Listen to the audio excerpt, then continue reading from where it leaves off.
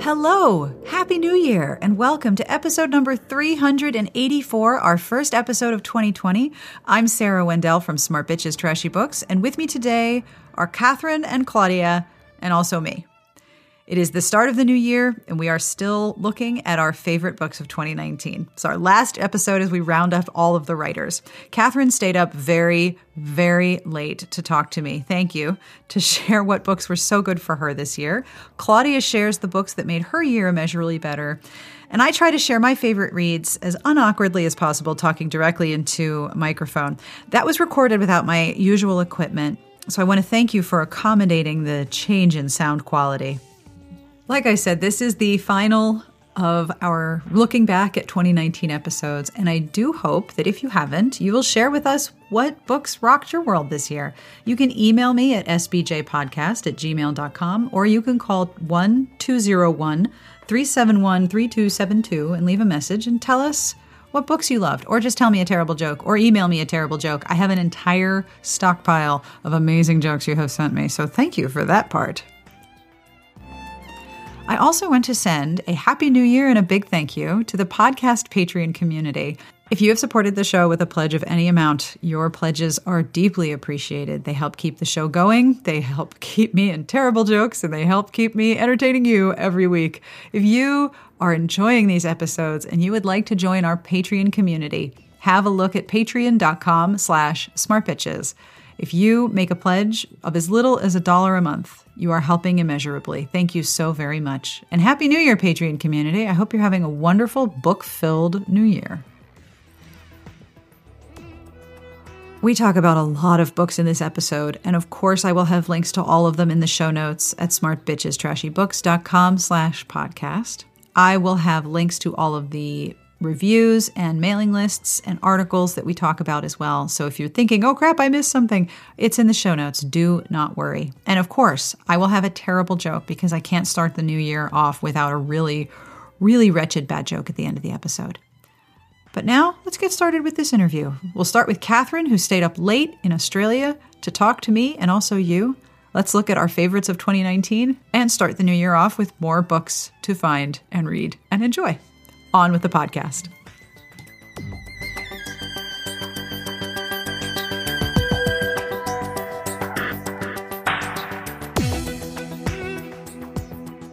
I'm Catherine Eloise, and I'm in Melbourne, Australia. That's the southeast corner of Australia. What books are you really pleased that you got to read in 2019? Okay, I made a list. I love this. I love a good list. So I don't know if they all have to be romances, but I'll most list. Nah. Oh well. Look, I think my favourite. Very hard to find one. I really loved Polaris Rising by Jessie Mihalik. That was one of those books where I read it and then I went back to the start and I read it again, and then I went back to the start and I read it again, which I don't usually do, but it was. I love that. Yeah. Because, the first time you're like leaping into it and you have to read through really, really fast to make sure that everything's okay and that you know what happens, and then you can go through more slowly and you can enjoy it. And then, I had a plane ride back from Darwin. That takes a while. So I love when I read a book and it's so enjoyable, I just turn right back to the start and read it again. Yeah, because you're not done. You're not ready to leave the book. No, that's the perfect way to put it. I'm not ready to be done. Yeah. Have you reread it like 3 or 4 times now? I basically read it, as I said, 3 times in a row then, and I've read it probably 2 or 3 more times since. Wow. I'm doing a lot less rereading at the moment. It's all because of you, Sarah, because... Sorry.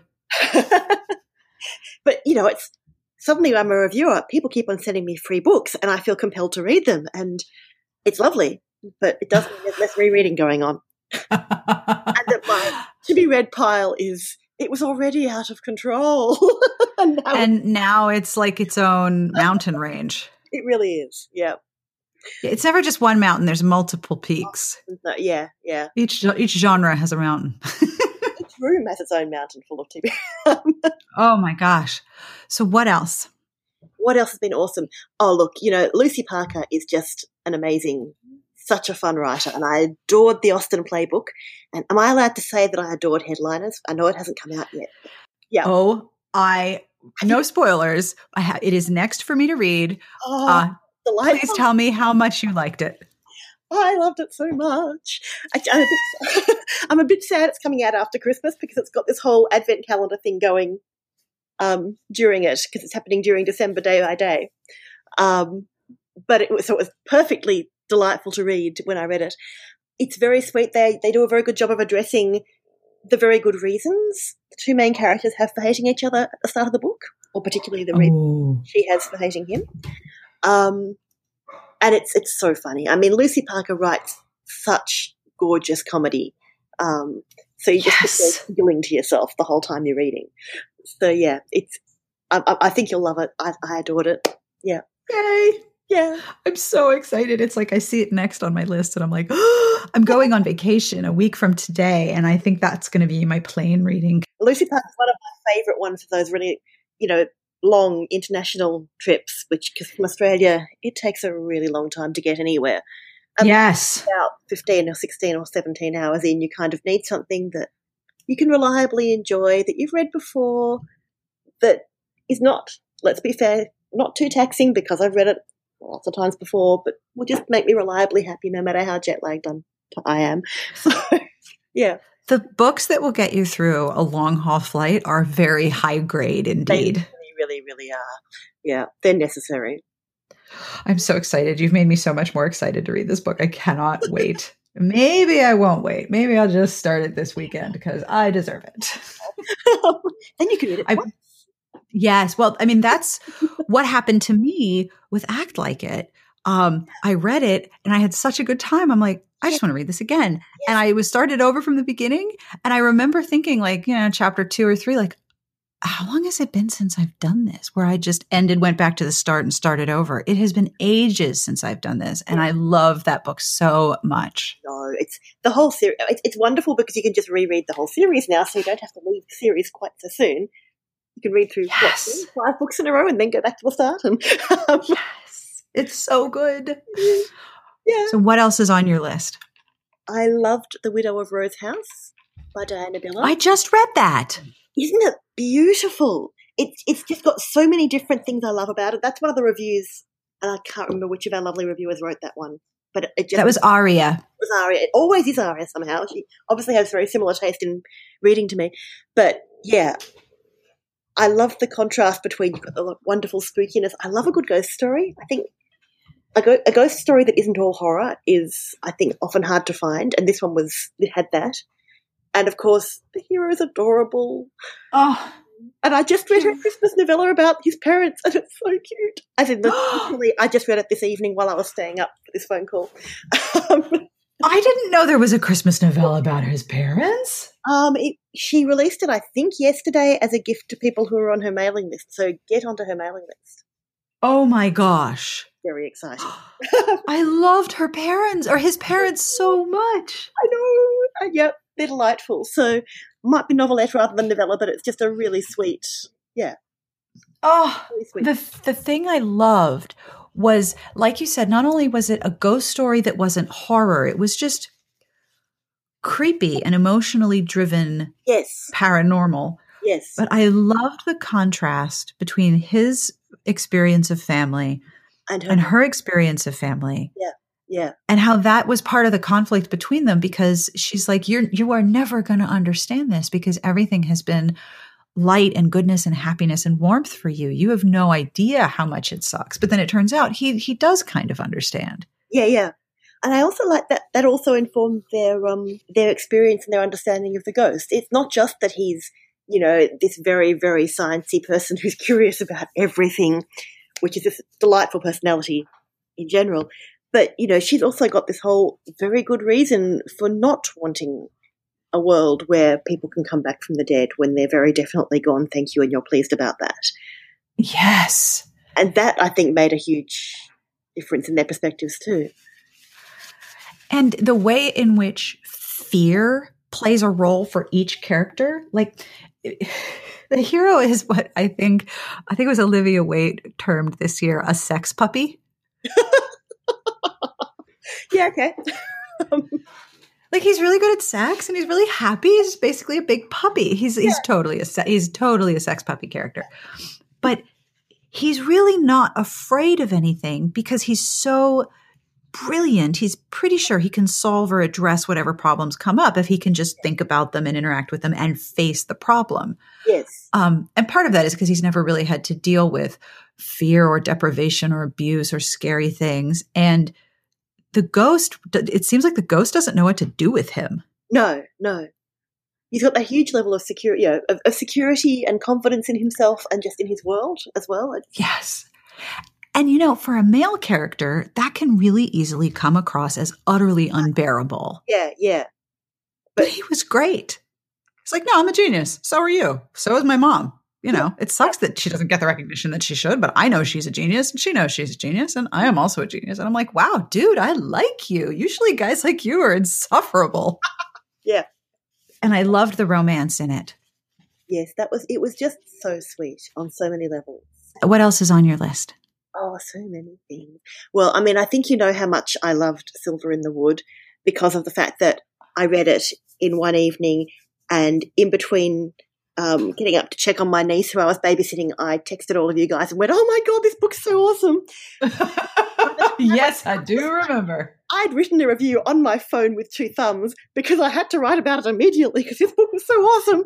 So, yes, that's one of my favourite books. What did you love about it? I think, firstly, the atmosphere. It was that feeling that the magic felt right. It felt like magic is supposed to feel like, yep, this is how the woods would be if they were magic, and who's to say they're not. Though probably not in Australia. They'd have to be English or European woods, I think. Yeah, I think if the woods were Australian, they would be actively trying to kill you all the time. Not precisely that, but there's more of a sense of threat. There's more of a feeling, you get lost in certainly the way you sort of learn about it and think about it in primary school, you've got these various, you see memorials to lost children. It's always, if you're out in the woods, make sure you've got lots of water with you. Don't go anywhere you will get lost. Yes. And that sort of thing. It's not so much the point. I know that we like to think of Australia as being it's full of poisonous things that are trying to kill you. But it's more actually, I think, the heat and the dehydration that's trying to kill you. And the drop bears, don't forget about those.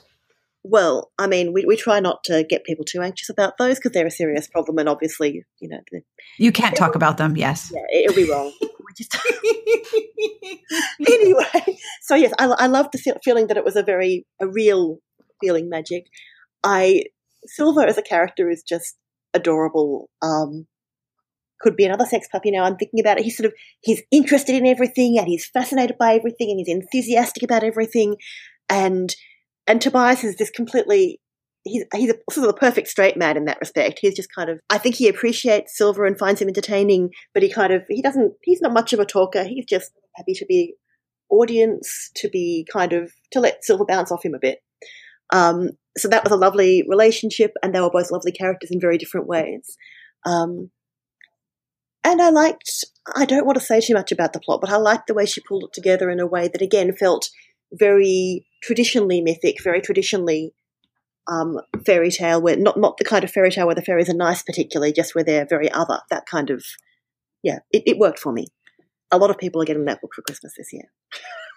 Oh, that's so lovely. I've got a couple everyone's getting for Christmas.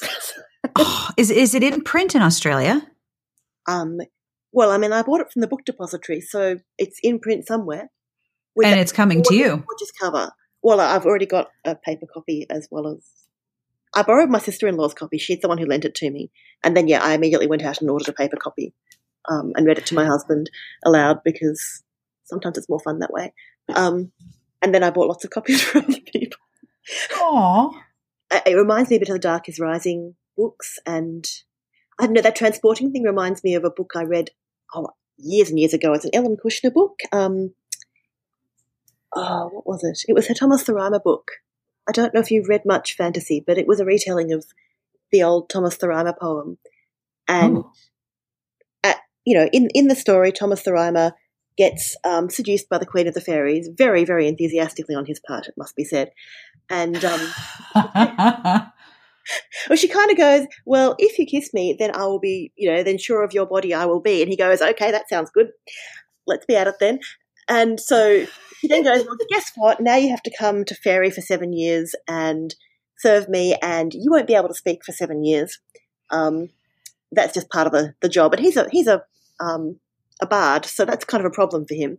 And in this particular retelling, she had that section in Thomas's point of view, and I was so deeply immersed in this book that someone came up and spoke to me while I was reading it, and I couldn't make myself answer them because I just knew if I said a word, something terrible would happen and I wouldn't be able to come home. It was that kind of so much in that. Wow. So yeah, I think it's a similar kind of feeling I get from the Emily Tesh thing. It's a pretty amazing book.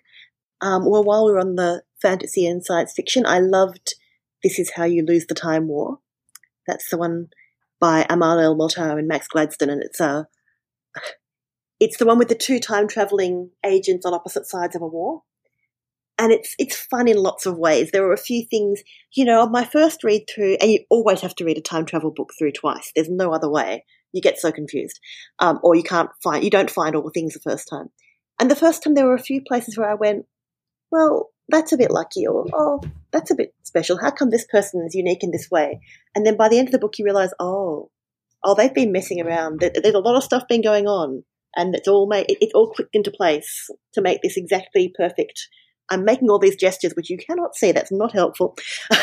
But to make it sort of fit, so that was wonderful. But I also loved the way the time war is fought properly, the way you have to fight a time war, by going back in past and making sure this person is born or this person isn't, or this person is never inspired to write that particular poem which inspires this particular philosopher to found this particular religion. That's obviously how you're going to change a timeline. I love that. And it's very poetic, and it's got a lovely sort of love story, a lovely queer love story, in fact, at the middle of it. So that's always a bonus, but I'm a sucker for time travel books. I'm actually reading another time travel book right now, which I'm on my second read for because, again, I'm trying to figure out the confusion from the first read, called Anachronistic and the Scarab of Destiny, which is it's magnificently crazy. It feels very bit Connie Willis, sort of, to say nothing of the dog, and a bit like Amelia Peabody. It's got that sort of voice of the slightly older female character who's very sure of herself and very opinionated and has much to tell her niece, who she's writing to. And it's this wonderfully convoluted plot, which I'm not entirely sure I understood, so that's why I'm on the second read. I may need a third read. Have you read any of the dual timeline books by Nicola Cornick? I haven't. I've read some of her earlier stuff. I didn't know she was doing dual timeline things. The Phantom Tree is one, and that one takes place both present day and in Tudor times. Okay. This is me writing and it has a dual timeline. There's a time slip. There's a ghost. And there are some parts of the plot that didn't entirely work perfectly, but I could not stop reading. I could not put it down. It was so sticky. Yeah. Like, I entered the book and I didn't want to leave. Her books are very sticky for me. The minute I start one, that's the only thing I'm doing for a while. That's interesting. Yeah. What else is on my list? I loved, obviously, Angel in a Devil's Arms. I realise half of these are books I've reviewed, but that one's just so sweet. The found family is so lovely and it's so funny, and yeah, I like the way that Angelique will not be putting up with Lucien's nonsense. Lucien, I hope I've got his name right. This is the terrible thing about reading so many books. I can remember the plots, I can remember the characters, I can't remember anybody's names. So that's why I keep on saying the hero and the heroine. That's fine. I don't remember the titles. I remember the plot and what the cover looked like, and that is not helpful to anyone. I remember the titles because I have a list right in front of me. Nicely played. Yes. Well, it's midnight. It's the best I'm going to do. Yeah, it is. It is late for you. It's all good. So yeah, that was just delightful and fun and sweet, and yeah, I enjoyed that a lot. That was another one I had to read a couple of times, and then I had to go back and read the previous one. What was that called? Lady. It is not Lady Chatterley's Lover. It really is After Midnight. Lady Chatterley's Lover. My brain's just going to go randomly. What book starts with Lady? I know. Anyway. This is degenerating fast. Yeah, you're getting a little punchy. Yeah, it's all fine. Yeah. And I have a general sort of I don't think I'd actually read any Talia Hibbert books before this year, and I can't single one of them out. But I have read a lot of Talia Hibbert books now. She's now become one of my go-to authors. That's so lovely. You're not the only member of the reviewing team to say that, too. I have been doing interviews all week, and several reviewers have said how much her backlist had made them happy this year. It's fun and it's gentle. I do like her very kind author's notes at the front, which say, here are the things you might find in this book which might upset you, and here's what chapters they're in. And, it's to say it's very fanficky. I think sounds like it's not, like I'm saying she's not professional, but it's something I've only encountered in the world of fanfic, and it's something I really like. This idea of warnings and review and ratings almost, so readers know what they're getting into.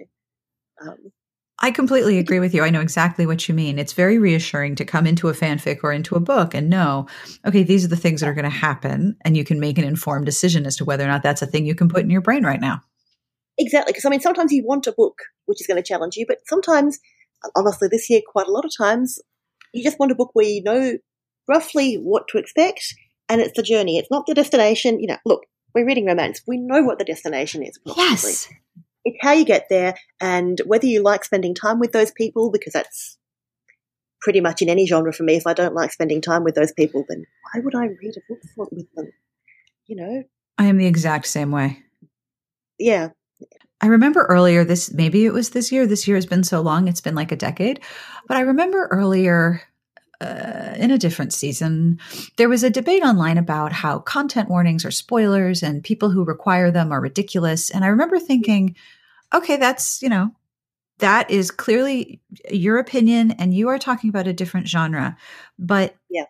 For me, looking at romance, like you just said, we already know the ending. We know where it's going.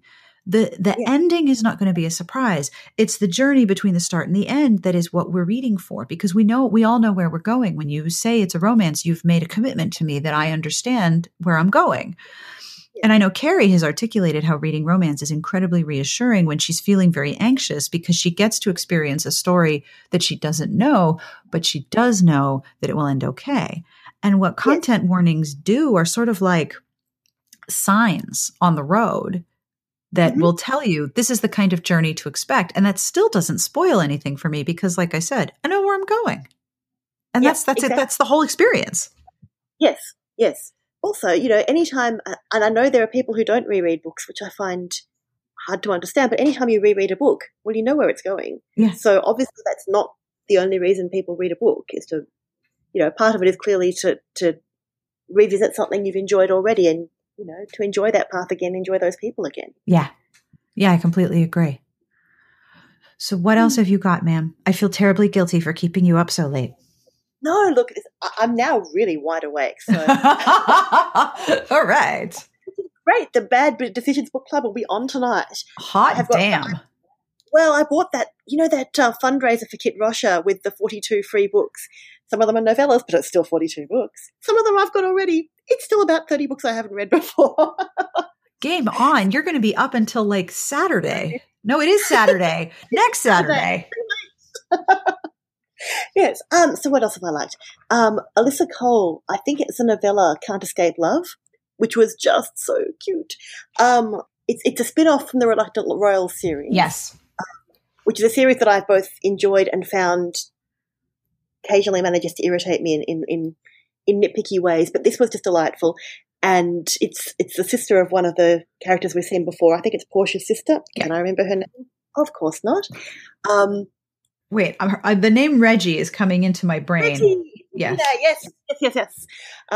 With the many different gorgeous customized wheelchairs, and she starts off, meeting this guy effectively online. She's been listening to his voice through not quite a podcast, but I think he was solving some sort of maths problems. I can't quite remember. And they end up, and he's trying to design this escape room for a fandom that she's hugely into, and they end up collaborating on this. And it's got so many very, very sweet things. It's got a lovely diversity to it in terms of both disability and I liked it a lot. But I enjoyed. It's fun reading books about fandom by someone who understands people really loving something, and there's a lot of that in there. I don't think the series she's excited about exists in real life, but it doesn't have to. It's just it's fun watching people. Yeah, I like those kind of books. I don't know. I know just what you mean. And I love that the conflict between them was just enough for a novella. Yes, it wasn't too much. They had enough background that you could actually buy the romance as something which was going to work. Yes. You know, it wasn't much of a pass, but it was enough. I don't know. Yeah, they were pretty good at actually communicating and not doing the big misunderstanding thing. Or I don't know. It worked. It was a really, really nice novella. And that was definitely a Bad Decisions Book Club won that one for me, which is why I'm slightly vague about it, because I loved it, but I was loving it at like 3 a.m. on a work night, so I don't remember it as well as I want to. I'm going to have to reread it. So. The thing I love about that is how they talk to each other, because it's, his voice is what puts her to sleep when she can't sleep. And then That's a lovely thing. Yes. So I've got a thing for voices, and I think a lot of people have a thing for voices, but yeah. Yeah, exactly. And I spend so much time editing and working with my own voice and other people's voices and making sure that the finished product of the podcast is nice to hear. It's nice to listen to. The fact that his voice was so important to her, I loved the thematic parts and how that appeared in different parts of the story. I don't want to spoil anything, just that I loved that part. Yes. Yeah. Yes, it was very, very sweet. It was very sweet. It's really the perfect way to describe it. Yeah. All right. What's next on your list? What's next on my list? The never-ending list. Another one which I think comes out next week or so. It was called Love Lettering by Kate Claiborne. You are not the first person to mention this book in these interviews. So many people have loved this book. It made me want to go to New York. I kind of already sort of want to go to New York, but maybe I'll wait for a different political time. And but I love it. Makes you want to go out and sort of look for fonts everywhere. I loved the central romance, and I loved the relationship with her friend and trying to figure out what was going on there. I was so worried for so much of the book that wasn't going to get addressed, so I was really pleased when it was. Oh, but again, it was the atmosphere of it was lovely. The feeling of the sense of place and just, it makes you start feeling fascinated about calligraphy. And I'm left-handed, so my calligraphy and writing are both abysmal and horrible. And I know I can't do this, but I still wanted to. Yeah. I love that in that book, New York is like a character. It really is, yes. It feels like it couldn't be set anywhere else in quite the same way. No, that's one of my favorite parts. Aria talked about the book and said she really wanted an illustrated edition. Oh, yes. Right? And I like that even on my Kobo, they had made an effort with the fonts. Yes. It didn't work very well, but it does make me want to get hold of a paperback and see what they've done. Yeah, how they've actually made it look on paper. Yeah, she wants a full illustrated edition with pictures of the signs and pictures of the planning pages. And I was like, yeah, I can see that. And you could make it kind of part photojournalism and part art, kind of a collage. Yes. Combining the two. It would be just so good, and I would buy it immediately. And that would probably be another one which all my friends would have to have if I had an illustrated version. Get onto this, publishers. Anyway, I really enjoyed The Lady's Guide to Celestial Mechanics. Lady nerds. Look, I work with scientists every day, so I do love myself a scientist hero or heroine. That sounds really wrong now, doesn't it? That's not why. It's just I like the personality style. Yeah, no, I totally understand what you mean. There was a lot in this. I liked the feminism. I liked the kind of feeling that, to be honest, all the men in that book were kind of trash. Which is not how I view the world normally, but there was something kind of weirdly simple and pleasing about the way it came together. But I also really loved the way the scientist heroine, whose name I naturally cannot remember because we've already established names, not my thing, I liked the way she really appreciated and understood the artistic importance of the embroidery the other heroine was doing. Yes. And the way she really kind of kept going, no, this is not just sort of silly woman's work. This is actually art. This is actually something real. This is something that has meaning and matter. And if you were doing it in any other medium, if you were doing it in a medium that men use, then no one would doubt that it was proper, true art, real work, that kind of thing. It's one of the most explicitly feminist romances I've read in quite some time, I think. Oh. Obviously, I enjoyed the love story, or I wouldn't have enjoyed it. It's a romance, obviously that's never the thing I'm talking about, but yeah. I loved that part too, especially since I embroider. Yeah. I loved how the things that were coded as feminine in that book were still treated with great respect and reverence. Yes, indeed. It wasn't well, if you want to be a proper, interesting woman, you have to be doing science and breaking into the masculine world. It's also, no, actually, in the feminine world, there's a lot of stuff which has value, and we should be also elevating that and going, hang on, this is work, this is real, this is beauty, this is important. It's also kind of nice because we seem to have such a huge emphasis on STEM at the moment, and just reminding people that there is more to the world than science and technology and maths and things. It's that we want art, we want creative content, because it would be such a boring and sad world without it. And one thing I love about the way that embroidery is treated in that book is that, it had a functional purpose, but it was also decorative. Yes. And it was women's work. So for a lot of reasons, it's treated with disrespect. And that's still true today, the way that some people will talk about knitting or embroidery or that kind of thing. But that has been trendier in the last 10 years or 20 years, really, hasn't it? Yes. I feel like when I was, I used to do heaps and heaps of cross stitch with my grandmother, actually, and it was impossible to find places you could buy it. And then for a while there, suddenly, knitting and yarn took off and it was everywhere. Yep. Yeah. Yeah, I cross stitch, and it's a pretty big hobby in the States. I think knitting and crochet might be a bit more popular. But my library allows me to get magazines from the UK where cross stitch is extremely popular, and there's like 5 magazines devoted to it. So I get digital copies of magazines from the UK, and there's a lot of Australian reader letters. So clearly I'm not the only person importing them. One of the things that I have to overcome personally is the idea that everything that I do must have a purpose and a profit attached. Like, what is the goal of this? Is this going to generate income? Is this going to have like a larger purpose or goal that is going to add to the bottom line? And it's like, no, I just want to stab this fabric and make something pretty for the sake of making something pretty. Yes, I discovered beading about 3 weeks ago. I discovered it a bit too hard. I bought 5 beading kits and thought, because I think someone on our Slack was talking about advent calendars or some sort of knitting advent calendar or something. I can't knit. Yes. But I thought, well, beading, okay, it's 3-dimensional, so I'm going to be very bad at this. But, if I get a kit and I do one piece each day, the Christmas decorations that happen, maybe I'll get good at it. Turns out that while I was fairly terrible at it early on, I was also very efficiently terrible at it and had used up all the kits in a week. Oh, wow. Made about 25 decorations. And nice. Now I've ordered more and they aren't arriving and I want them more now because I used to do a heap of cross stitch, but then I wrecked my wrists. And so I can't do much of that anymore. But beading is something different. It doesn't do whatever it is that my wrists don't like. Beading doesn't do it, so I can obsessively bead. So, and it's a repetitive motion, and it's decoding a pattern, and it feeds that part of my brain, right? Yes, yeah, and I like it because I like sitting and I'm not very good at sitting with my hands still. Nope, me neither. And I'd rather do that, particularly if we're watching something on TV or whatever. I'm not going to be able to give that my full attention either because I have a very, short attention span. Yeah. But yeah, so I like having something I can do with my hands. So yeah, all the beading now, all of the beading.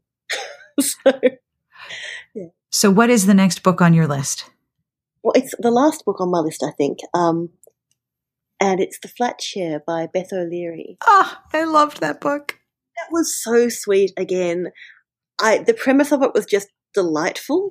The idea that they've kind of got this romance or this friendship really, which springs from them never actually seeing each other and just leaving each other notes. And living in the same space. Living in the same house, the same space, the same bed even, but at different times. And I did love that when they came together, they were just, it's a very kind book. They're very kind to each other. They're very kind to the people around them. And I do very much value kindness in characters and in books. Yeah. I think it was Laura in her review of The the Matthew Harvey book, The Wolf of Wessex, that especially right now, watching kind people be decent to other kind people and watching them win is just so satisfying. It really is, yes. Because there's so much at the moment, that I'm finding really depressing and hard to cope with in the news. And it's just, there's something every week, frankly. Yeah, every other hour. Yeah. I mean, we've got half our country, half of Australia, okay, not half of Australia, a large proportion of Australia is on fire right now, quite literally. Yes. And has been. And we seem to have a Prime Minister who's not interested in putting more money towards fire services or let alone climate change. And it's really depressing. So yes, kind books are good. Okay, I'll give you one more book to end up so we don't end up on something depressing. Yeah, go ahead. And that's the Jane Austen's Ghost book, which was so much fun. I never would have discovered that book if you hadn't written about it. I have it in my queue. I'm so excited. It's my not so secret quest to try and find Australian authors who might not have been making it to the wider world, and if I find books which I like, and review them if I can. But yes, please.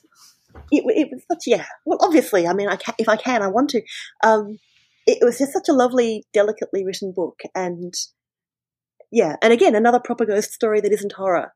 Yes. But it will make you cry. It can't be helped. Because those are your two options with ghost stories, really, isn't it? Yeah. If they're not going to be scary, they're going to make you cry. But that's delightful, and the sort of Mr. Collins analog, only even worse at the start, is great. He's just a perfectly horrifyingly. You can kind of see Austen basing Mr. Collins on this, much the way that Dorothy Sayers based. Oh God, the guy who gets murdered in Strong Poison is very clearly Dorothy Sayers' ex-boyfriend. It's hilarious. Well, if you can't stick it to terrible people in your fiction, then what's the point? What's the point of writing? Exactly. Right? Like that's the other part. Yeah. Create the world that is much more balanced and just than the one you're in. Yeah. Which is why mysteries are good fun. Oh, yeah. Restoration of justice and order is very satisfying too. I love a good historical mystery romance. It's like, all my favorite things. Let's do this. Yeah. Thank you so much for doing this. It has been such a pleasure to talk to you. Well, ditto. Look, I actually do like doing things at weird hours so I can talk to people on other sides of the world. Oh, thank you. I get up at 5 a.m. to watch Eurovision with my German pen friend every year. This is kind of obviously going to be the other end of the scale. I'll get up at midnight to podcast with you. Good. Thank you.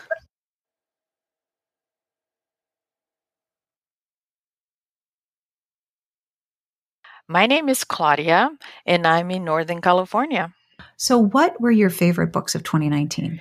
Well, I sort of selected 3, if that's okay with you. That is absolutely fine. Bring me all your books. Okay, so definitely the 2 KJ Charles books that I read this year, the Any Old Diamonds and Gilded Cage, and one book by Elizabeth Kingston named Desired Lines.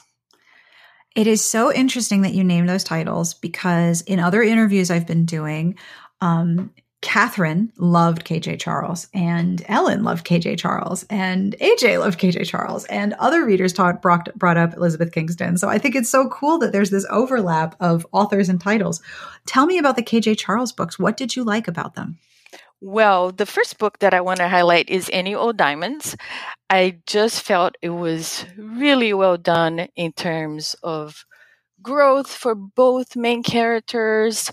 There was a very good sense of place. It talked about, Victorian times in a way that I felt really immersed. What did you like about the romance in Any Old Diamonds? I loved how twisty it was and how sort of complementary both main characters were to each other, and how they both grew in the process, in the relationship. That was sort of my favorite part of it for sure. And like I said, the sense of time was also really important to me. And I felt it was an extra treat as a longtime reader of KJ Charles to have the mentions to previous characters. Oh, so you get to revisit old friends. very much so, and kind of I know love that. where they are in life. And Yeah. this series is a 2-book series so far. So that is placed 20 years after one of her series. So you really get to know how the past characters are doing. So that was very interesting to me as well. It's like a bonus, little extra part of their romance, too. Definitely. The experience those characters from 20 years ago went through kind of helped the current characters as well, which I thought very interesting. It was a one big family, basically. I love that level of consistency in characters. It is really amazing also because I don't think she plans it all out like, with a whiteboard or anything, but she does go back to everybody, and it's Imagine the size of that whiteboard. Oh my gosh. I don't know how she gets it all in her head. That's the thing. And I keep discovering like new rabbit holes to go through. I remember when I did the review for Gilded Cage, somebody was saying, "Oh, Harriet, she must be the daughter of so and so." And it's like, "Oh, you are absolutely right. She must be." And I felt I was keeping good track of everybody. But yes, it is a mystery. I hope she does not use a big whiteboard because she would get lost. It would have to be like the size of a truck. It would be a very big board. One of the things that AJ mentioned that she loves about KJ Charles is how much the books are studies of character, and the characters are so important. And there's always a point where she realizes, oh, of course these people should be together. Of course these people are complementary. And it sounds like the same is true for you with this book. Of course these characters should be together. Absolutely. It's all very how can I put it? You don't immediately feel like they are meant to be. Of course, they are going to end up together. So it's right, because their name's on the cover copy. Right. It gives it all away right there. But it is very interesting how she puts them through the paces, and they realize that they are absolutely meant to be together, and they realize that themselves as well. You're all part of that. Although with Annual Diamonds, I have to say my only small concern or my only small quibble about the book is that we don't get one of the characters' point of view at all. So he's very mysterious. It's sort of another angle to this book. He's like a Mr. Darcy in a way. You never know what he's thinking. But at the same time, as a reader, I felt like, oh my gosh, I wish I knew what he was thinking. But keeps the mystery going as well. Yes, and then when that type of character, I share the same frustration, because when you read that type of character, on one hand, you're like, oh, I wish I knew what he was thinking. I wish I knew what that person was thinking. I wish I knew their point of view. But then when they do something that reveals their emotions, it reveals themselves, it's like extra more potent. Exactly. Especially for this one character who was, for, I don't know, maybe the first third of the book was like feeling more like the villain almost. So when he really falls and he expresses himself, is all beautifully done and very enjoyable to read. Oh, that's so satisfying. So what was your second KJ Charles book?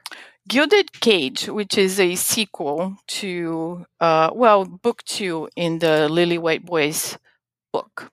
What did you like about that one? Did you like the same thing, the history, the atmosphere, the characters? Again, definitely the sense of big family.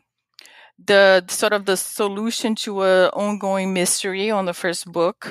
It had an element of romantic suspense or mystery that I enjoyed without being, taking over, or the romance never took a backseat to that. I just loved the heroine. She's amazing. I loved her since I met her in the Sins of the Cities series. She is this very no nonsense person, very down to earth. And I loved seeing her getting her happily ever after. Have you read a lot of KJ Charles's books, or are these the two that you've read this year, or are you going to read more? I'm running out of her backlist, which makes me sad because I have been saving it. I haven't read a lot of her paranormals because I'm not usually paranormal reader. or a reader of paranormal books, I should say. But I haven't read a lot of her Magpie series, the Spectre Island series. It's all going to be new to me. But I'm in that space that I don't know if I'm going to keep saving them, if I'm going to go for them. I just don't want to run out. I hope she's writing her third book on the series that I loved so much.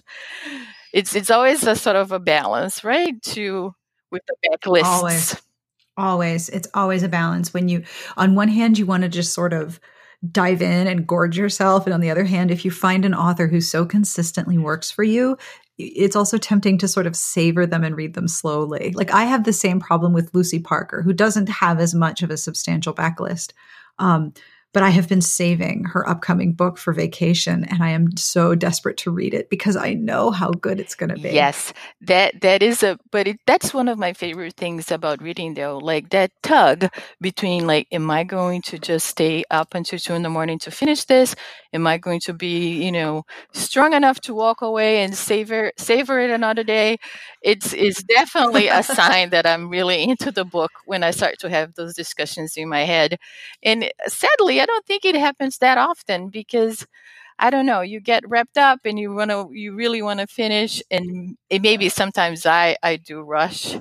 But when I catch myself and then I stop it and, okay, let's save this for tomorrow, it's going to be there for me. It's just the most delicious thing. It's so true. And sometimes that feeling will sneak up on me. Like I'll find myself doing my normal chores, like making dinner or getting ready for tomorrow. And all I can think of is, I want to go back to my book. I want to go back to my book. Sometimes that feeling, that tug you describe, sneaks up on me and I don't realize I'm feeling it until I'm in the middle of it.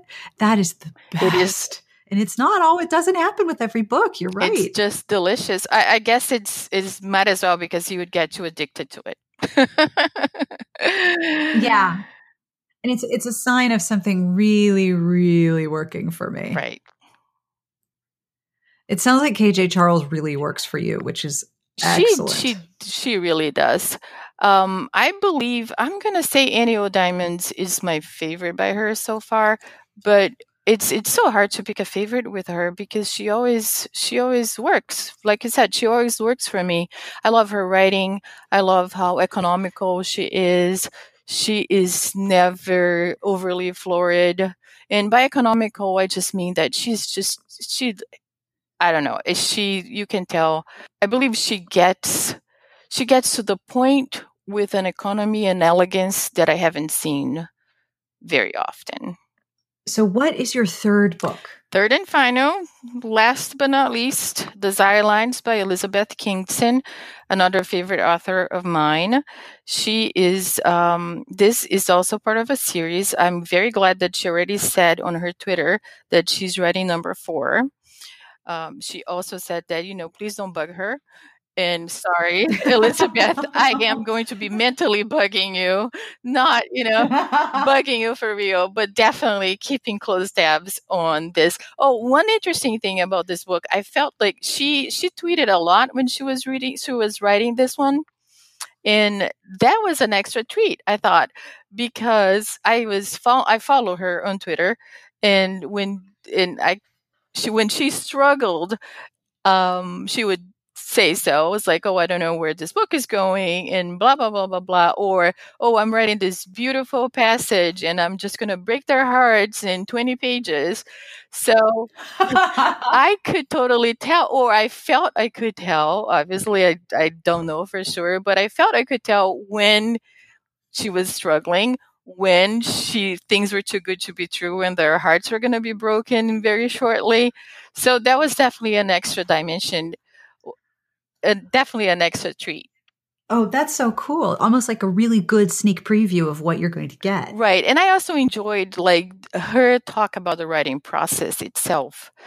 Like I said, she owned up that she was struggling with the ending of the book, or I believe that was it. But just, I felt I felt like I took a sneak peek in her writing mind. It was very interesting.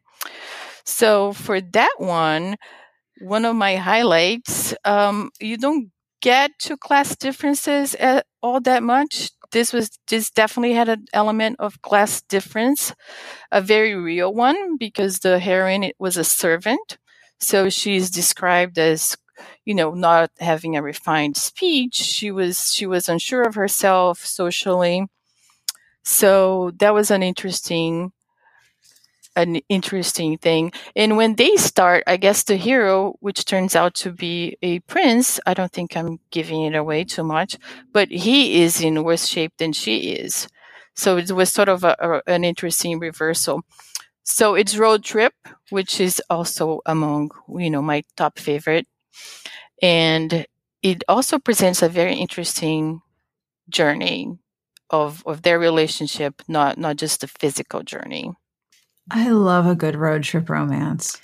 Have you read all of her books? I have read all of it but one. She has one that I was just not very interesting to me. It didn't sound very interesting to me. But all the medievals, I'm up to that series. I'm current on that.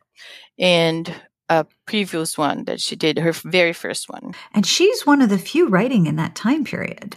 Like, there's not a lot of medievals running around. No, I appreciate how she sort of stays true to what she wants to do. I imagine, I don't know how the market might be, but yeah, you're right. You don't see that many, so it might not be the hottest thing out there, but she's on it, and she's writing number 4. Elizabeth, I really want you to finish fast.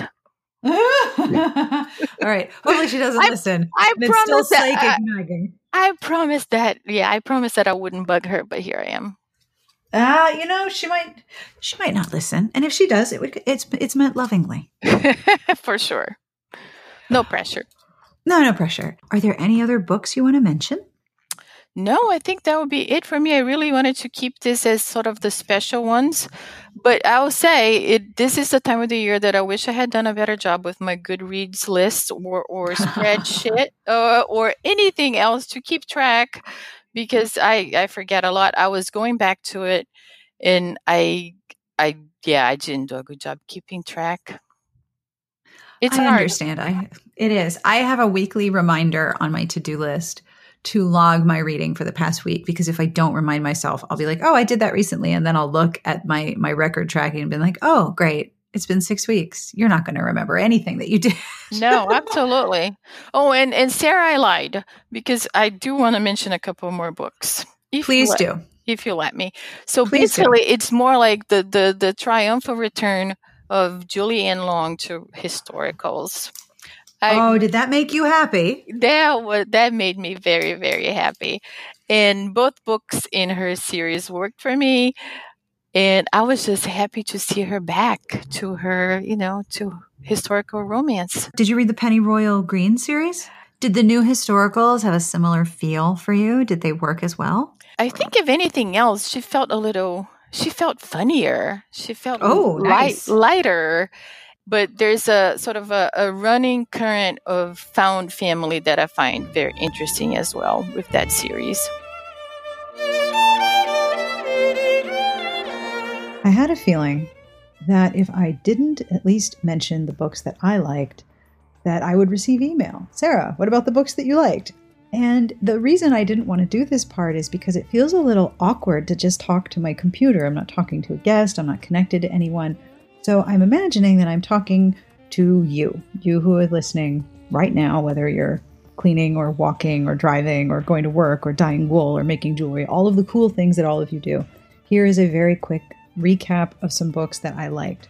The challenge for me is that I've already done a few best of lists, and I don't want to repeat myself, and I don't want to repeat what the other reviewers have said. So I have some nonfiction and some romance and some mystery. You ready? Okay. Let's do this. This is a 2018 book, but as you've heard me say, if you read it this year, then you can talk about it.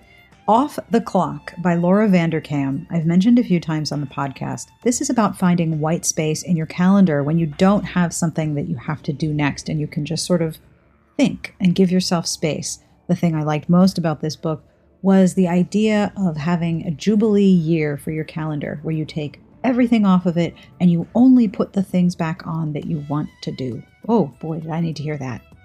I've also mentioned The Wolf Pack by Abby Wambach and Burnout by Emily and Amelia Nagoski. The third, no, that's 4. My math skills are so good. The fourth nonfiction I want to make sure to mention is Thick and Other Essays by Tressie McMillan Cottom. This book blew my mind. I also came across a quote from her on Twitter that I liked so much I saved, and I might actually cross-stitch it because, well, why not, right? So here's the quote. I'll link to it in the show notes too. Nobody's going to like you more because you hate yourself. Pretty powerful, right? I loved reading a book of essays from someone who owns exactly who they are fearlessly. That is so inspiring. My romance and mystery recommendations are Play It Again by Aidan Wayne, which I reviewed, and I will link to my review. That was a romance between 2 individuals who were so unique in so many ways, and the book itself was so fluent in YouTube culture and in managing a fandom and in having a type of fame that exists in a very specific place. Plus it integrated different sexualities and disabilities, and I'm still thinking about it. And it was so sweet and light. Definitely, if you're looking for sweet and light, grab that book. The Art of Theft by Sherry Thomas. It's hard to recommend a book that's in the middle of a series, but the whole Charlotte Holmes series is wonderful, and The Art of Theft was terrific. Evie Drake Starts Over by Linda Holmes. I read a manuscript of this book 2 years ago, and getting to read the final edition after edits and revisions was so interesting, and I loved so much about this story. And a bonus mention to the series I read on vacation, the Amory Ames Mystery Series, which takes place in the 20s and is delightfully silly and fun, and it's a sort of glitzy, Gilded Age, cozy mystery, I guess. But I love Amory, and I'm convinced her husband is actually a spy, and I cannot wait to see what happens next with their relationship. So those are my 2019 picks. I hope you will tell us what you liked this year and what books you wanted to read most that you enjoyed. But most of all, thank you for being part of the podcast this year. I will have links to all of the books that we talked about and several links to different things that we mentioned during this episode. I will absolutely have another episode next week because that's how podcasting works. I'm not going to do a joke this week because I am recording this on the fly before I go on vacation. This is, of course, Deviations Project and Adeste Fiddles that you're listening to. And if you've bought this album and you enjoy it too, I hope you'd tell me which one is your favorite track, because I have trouble picking one each time. Most of all, thank you to our Patreon community for supporting the show and for making this and every episode possible. Thank you to you for listening. It is wonderful to know you are part of our podcast community. We wish you the very best of reading. Have a wonderful, safe, happy, and healthy new year wherever you are. Smart Podcast Trashy Books is part of the Frolic Podcast Network. You can find more outstanding podcasts to subscribe to at frolic.media/podcasts.